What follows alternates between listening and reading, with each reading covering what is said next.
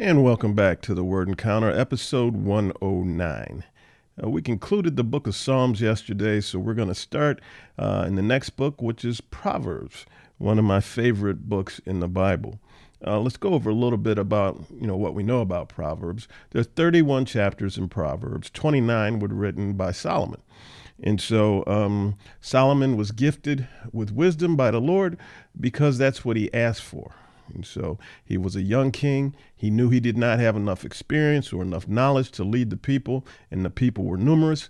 And so when the Lord granted him, what he wanted, he asked for wisdom so that he would make the right decisions.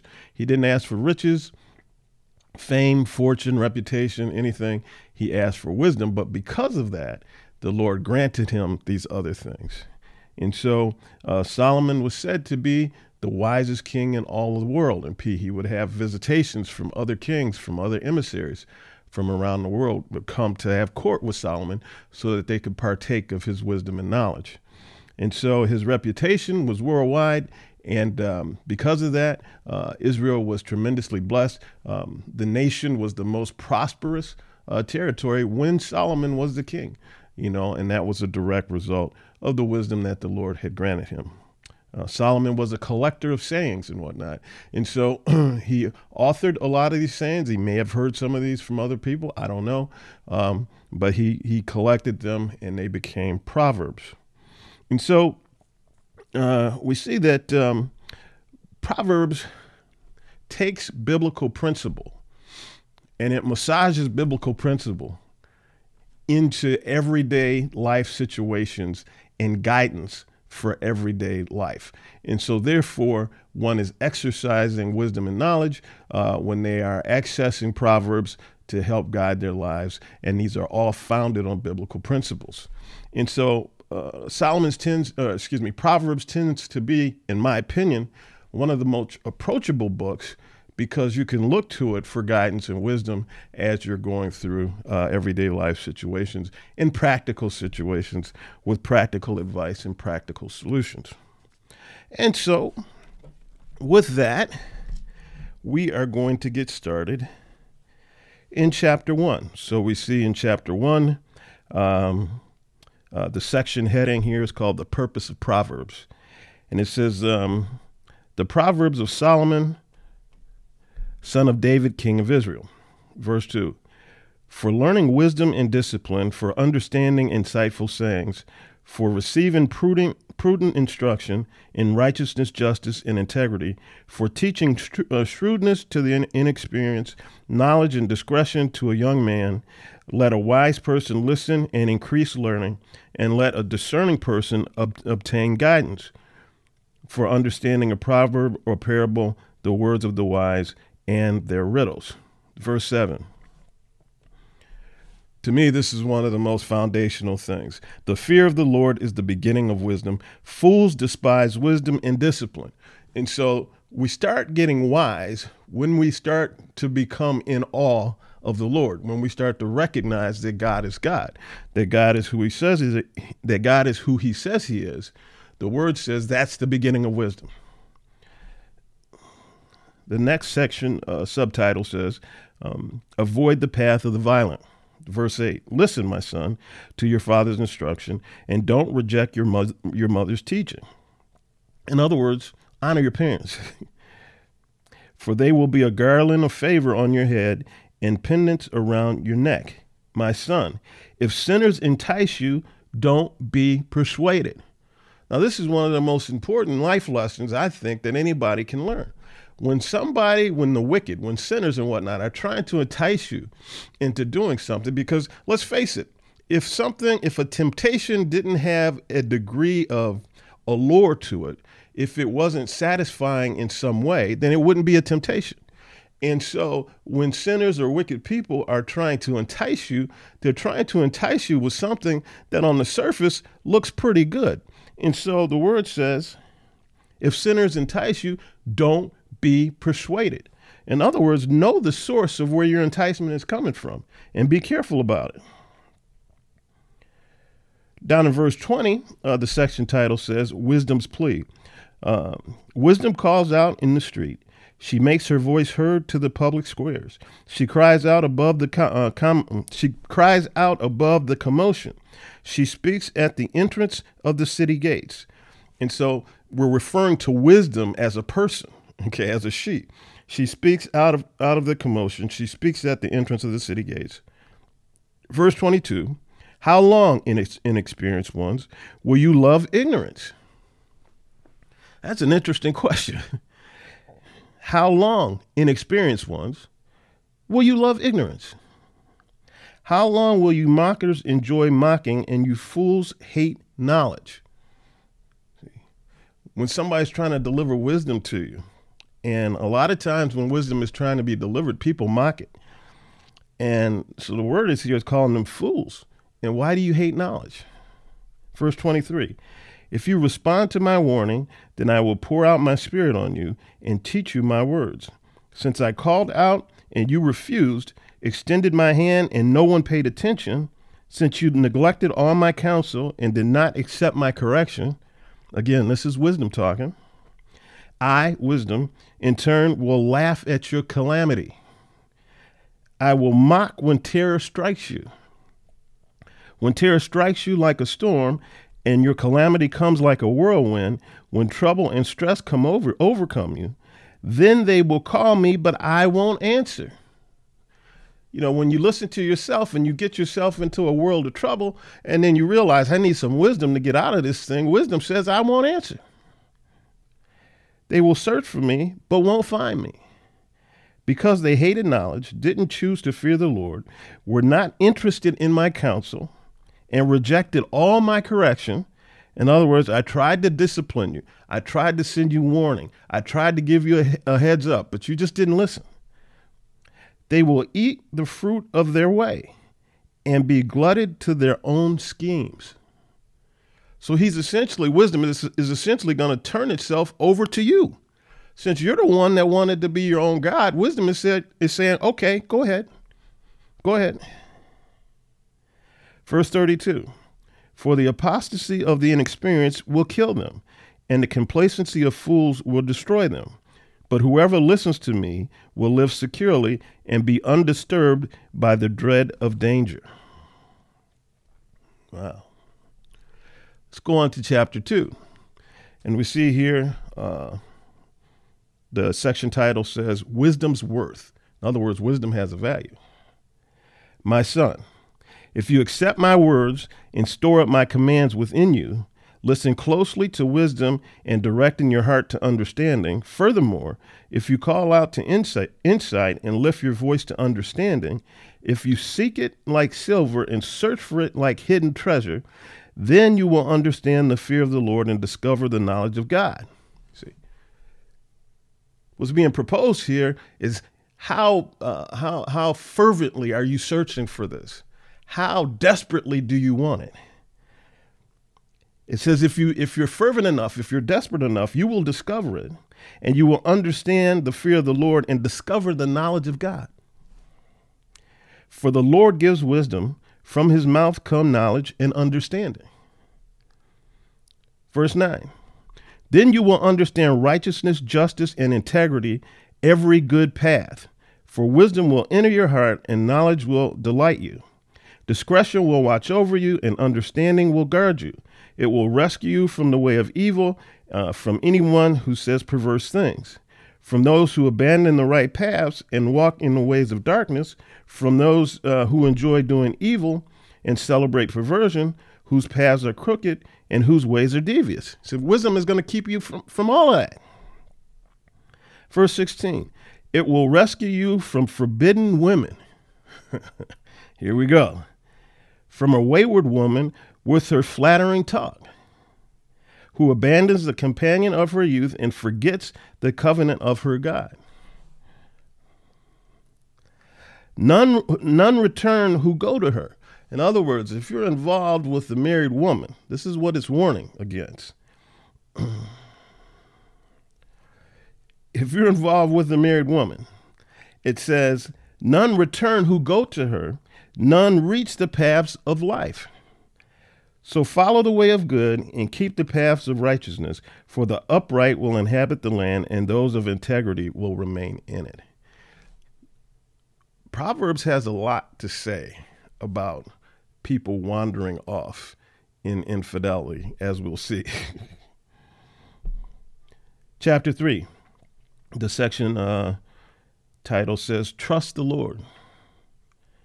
My son, don't forget my teaching, but let your heart keep my commands, for they will bring you many days of full life and well-being. Never let loyalty and faithfulness leave you.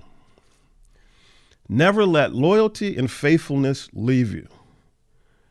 Loyalty, allowing loyalty and faithfulness to leave us is very, very easy. Somebody does something that offends us or says the wrong thing or whatever, our loyalty and faithfulness can go out the window immediately because we allow it to. It doesn't have to, but we allow it to. Never let loyalty and faithfulness leave you. Tie them around your neck, write them on the tablet of your heart. Then you will find favor and high regard with God and people. Verse 5. Trust in the Lord with all your heart and do not rely on your own understanding. I could say this 100 times. Trust in the Lord with all your heart and do not rely on your own understanding. So many times we're relying on our own understandings, either our own understanding or another man's opinion and his understanding, everybody's understanding except for God's. Okay? Because it makes more sense to us when we listen to somebody else. Trust in the Lord with all your heart and do not rely on your own understanding. In all your ways know him, and he will make your path straight. Verse 7. Don't be wise in your own eyes. Fear the Lord and turn away from evil. Don't make judgments based on what makes sense or doesn't make sense to you. Make judgments based on what God says. Let that be the basis and the foundation of your decision making. Don't be wise in your own eyes. Fear the Lord and turn away from evil. This will be healing for your body and strengthening for your bones. It also takes a lot of pressure off you. You see, when you're making your own decisions and you're thinking about them, trying to figure out what the right thing to do is, what the right way to go is, that's a lot of pressure you're putting on yourself. A lot of pressure that you weren't meant to carry. You weren't meant to bear. And so don't be wise in your own eyes. Fear the Lord and turn away from evil. Rely on what he says about that particular circumstance or situation. Verse 9, honor the Lord with your possessions and with the first produce of your entire harvest. Now, if you remember, a few months ago, when we were back in the beginning, well, not in the beginning, but back several chapters in the Old Testament, and we talked about the Feast of the First Fruits, and I think I said what I did with my business. This is spelling out why I do what I do in my business. And so whenever I would start a new business, the first time I earned some revenue from that business, regardless of what it was, regardless of how much it was, I dedicated it to the Lord. I gave it away. Okay. And this is the reason why. Honor the Lord with your possessions and the first fruit of your entire harvest. Then your barns will be completely filled and your vats will overflow with new wine. In other words, if you demonstrate to the Lord that, look, I'm not married to, I don't have anything that you haven't given me. So therefore, when I earn a revenue from a business that I have started, I'm going to give that away as a sign to you and to myself that you are the source of my substance. And so I give it away. And then the word says, then your barns will be completely filled and your vats will overflow with new wine. And every time I have done that, then my barns were filled and my vats overflowed. In other words, my business became prosperous. And I believe that this is the reason why. Verse 11, do not despise the Lord's instruction, my son, and do not loathe his discipline. Do not hate his discipline. When he disciplines you, just say, yes, Lord, I deserve it. Yes, Lord. Because he's trying to do it not to punish you, but to show you the right way. For the Lord disciplines the one he loves. See, He disciplines. He doesn't discipline the one that doesn't like him. He disciplines. See, we look at discipline as punishment. No, but discipline is about correction so that you can prosper, from that point forward. Just as the Father disciplines his Son in whom he delights, the Lord disciplines us. The next section title says, Wisdom brings happiness. Verse 13. Happy is a man who finds wisdom and who acquires understanding, for she is more profitable than silver and her revenue is better than gold.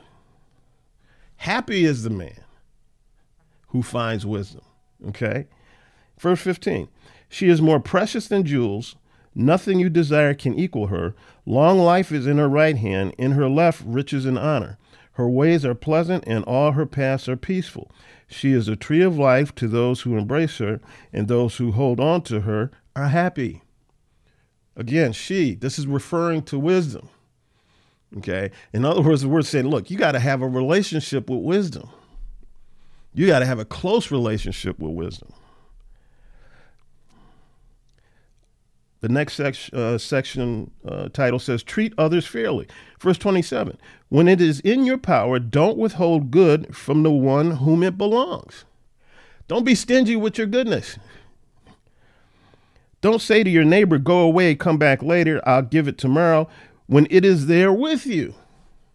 When you have it, when it's within your power and you have it within your possession, whatever it is, friendship, relationship, sustenance, food, clothing, whatever it is you have that your neighbor may need. The word is saying, don't be stingy with it and don't put it off until tomorrow. Verse 29, don't plan any harm against your neighbor, for he trusts you and lives near you. See? So we get stingy with stuff. We get stingy with our time. We get stingy with our energy. And in the past, at times, I have been very guilty of this. In many cases, it was easier for me to give something of substance, be it like money or something else, than to give my time and energy. And so I was in error. And at times, I still have to fight that. Because your neighbor needs to prosper from your existence. People should be better off having known you than not. That's the way I look at it. Let's go on to chapter 4. And the section title says, A Father's Example. Verse 5, get wisdom, get understanding. Don't forget or turn away from the words from my mouth. Don't abandon wisdom, and she will watch over you. Love her, and she will guard you. Wisdom is supreme, so get wisdom. And whatever else you get understanding. You get wisdom, wisdom will lead to understanding. Cherish her, and she will exalt you. If you embrace her, she will honor you. She will place a garland of favor on your head. She will give you a crown of beauty. 2 ways of life is the next section title. It says, the path of the righteous is like the light of dawn, shining brighter and brighter until midday. But the way of the wicked is like the darkest gloom. They don't know what makes them stumble. In other words, you're saying that the wicked essentially are stupid because they don't understand that their wickedness is what's making them stumble, not something other than that. They may be able to identify something else, but the root of the issue is their wickedness. The straight path. Verse 20, my son, pay attention to my words. Listen closely to my sayings. Don't lose sight of them. Keep them within your heart, for they are life to those who find them and health to one's whole body. Guard your heart above all else, for it is the source of life. Let me highlight that. Guard your heart above anything else, for it is the source of life.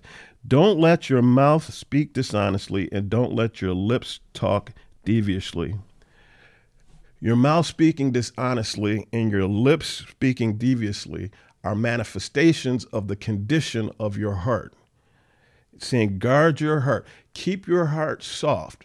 Don't be like Pharaoh. Remember, Pharaoh hardened his heart. And so he became hard. He became resentful. He became vengeful. The word here is saying, guard your heart from all of that. Above all else, guard your heart.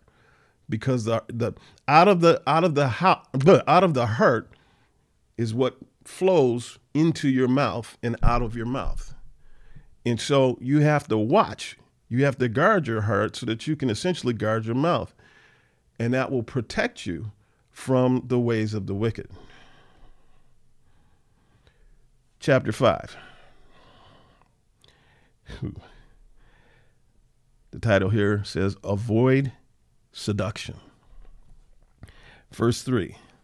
Though the lips of the forbidden woman drip honey and her words are smoother than oil, in the end she's as bitter as a wormwood and as sharp as a double-edged sword. Her feet go down to death. Her steps head straight for Sheol. She doesn't consider the path of life. She doesn't know that her ways are unstable. So when it talks about the forbidden woman, it's talking about a married woman. Okay. So from a married woman, words laced with honey can come dripping from her mouth. And it may seem smoother than oil, but they're bitter. They're extremely bitter, and they will lead to destruction. Verse 8. Keep your way far from her. Don't go near the door of her house. Otherwise, you will give up your vitality to others and your years to someone cruel. You'll give away a lot of your substance. How? Strangers will drain your resources, and your hard-earned pay will end up in a foreigner's house. At the end of your life, you will lament when your physical body has been consumed. When you're old and you're weak and you're feeble, you will start to lament some of the decisions you made in your youth. And you will say how I hated discipline and how my heart despised correction. I didn't obey my teachers or listen closely to my instructors. I am on the verge of complete ruin before the entire community. So this is a person coming near the end of their life, recognizing all of the manifestations that are now upon him that were based and sourced in the decisions that he made when he was young, the wrong decisions. The title says, Enjoy marriage, verse 15. Drink water from your own cistern, water flowing from your own well. Should your springs flow in the streets, streams in the public squares? This will be cleared up. They should be for you alone and not for you to share with strangers. He's talking about your wife. He's talking about your spouse. See? Drink from your own cistern. Don't be looking elsewhere, because, the same thing could happen to you. And so what belongs to you, should that be allowed to flow out in the streets? Should everybody have access to and partake of that? Verse 18. Let your fountain be blessed and take pleasure in the wife of your youth. Enjoy your wife, not somebody else's wife. Enjoy your wife. Enjoy your spouse, not somebody else's spouse. Verse 19, a loving deer or graceful doe, let her breasts always satisfy you. Be lost in her love forever. See, people have the wrong impression with regard to sex and God. They think, God is some kind of prude or this and that. No. God invented sex. Okay. He made it so that a man and wife could enjoy it, but enjoy it in the way that he meant it to be enjoyed, in the way that he created it. A loving deer, a graceful doe, let her breasts always satisfy you. Be lost in her love forever. Verse 20, why, my son, would you lose yourself with a forbidden woman or embrace a wayward woman? So you say, why would you go somewhere else? Your treasure is right in front of you. You are married to your treasure. Verse 21, for a man's ways are before the Lord's eyes, and he considers all his plans. In other words, everything that you've done and everything that you're planning in your head, God knows. And he considers all of this when he's evaluating you. Verse 22, a wicked man's inequities will trap him. He will become tangled in the ropes of his own sin. He will die because there is no discipline and be lost because of his great stupidity. Talk about making it plain. He will die because there's no discipline. He will die because he has not listened to instruction. He has not listened to discipline. He decided he wanted to do his own thing for his own reasons. And because of that, he will be lost because of his great stupidity. Don't let that be you. I'm surely praying that's not me. And with that, we'll pick it up in Proverbs chapter 6 tomorrow. Everybody be blessed. Bye-bye.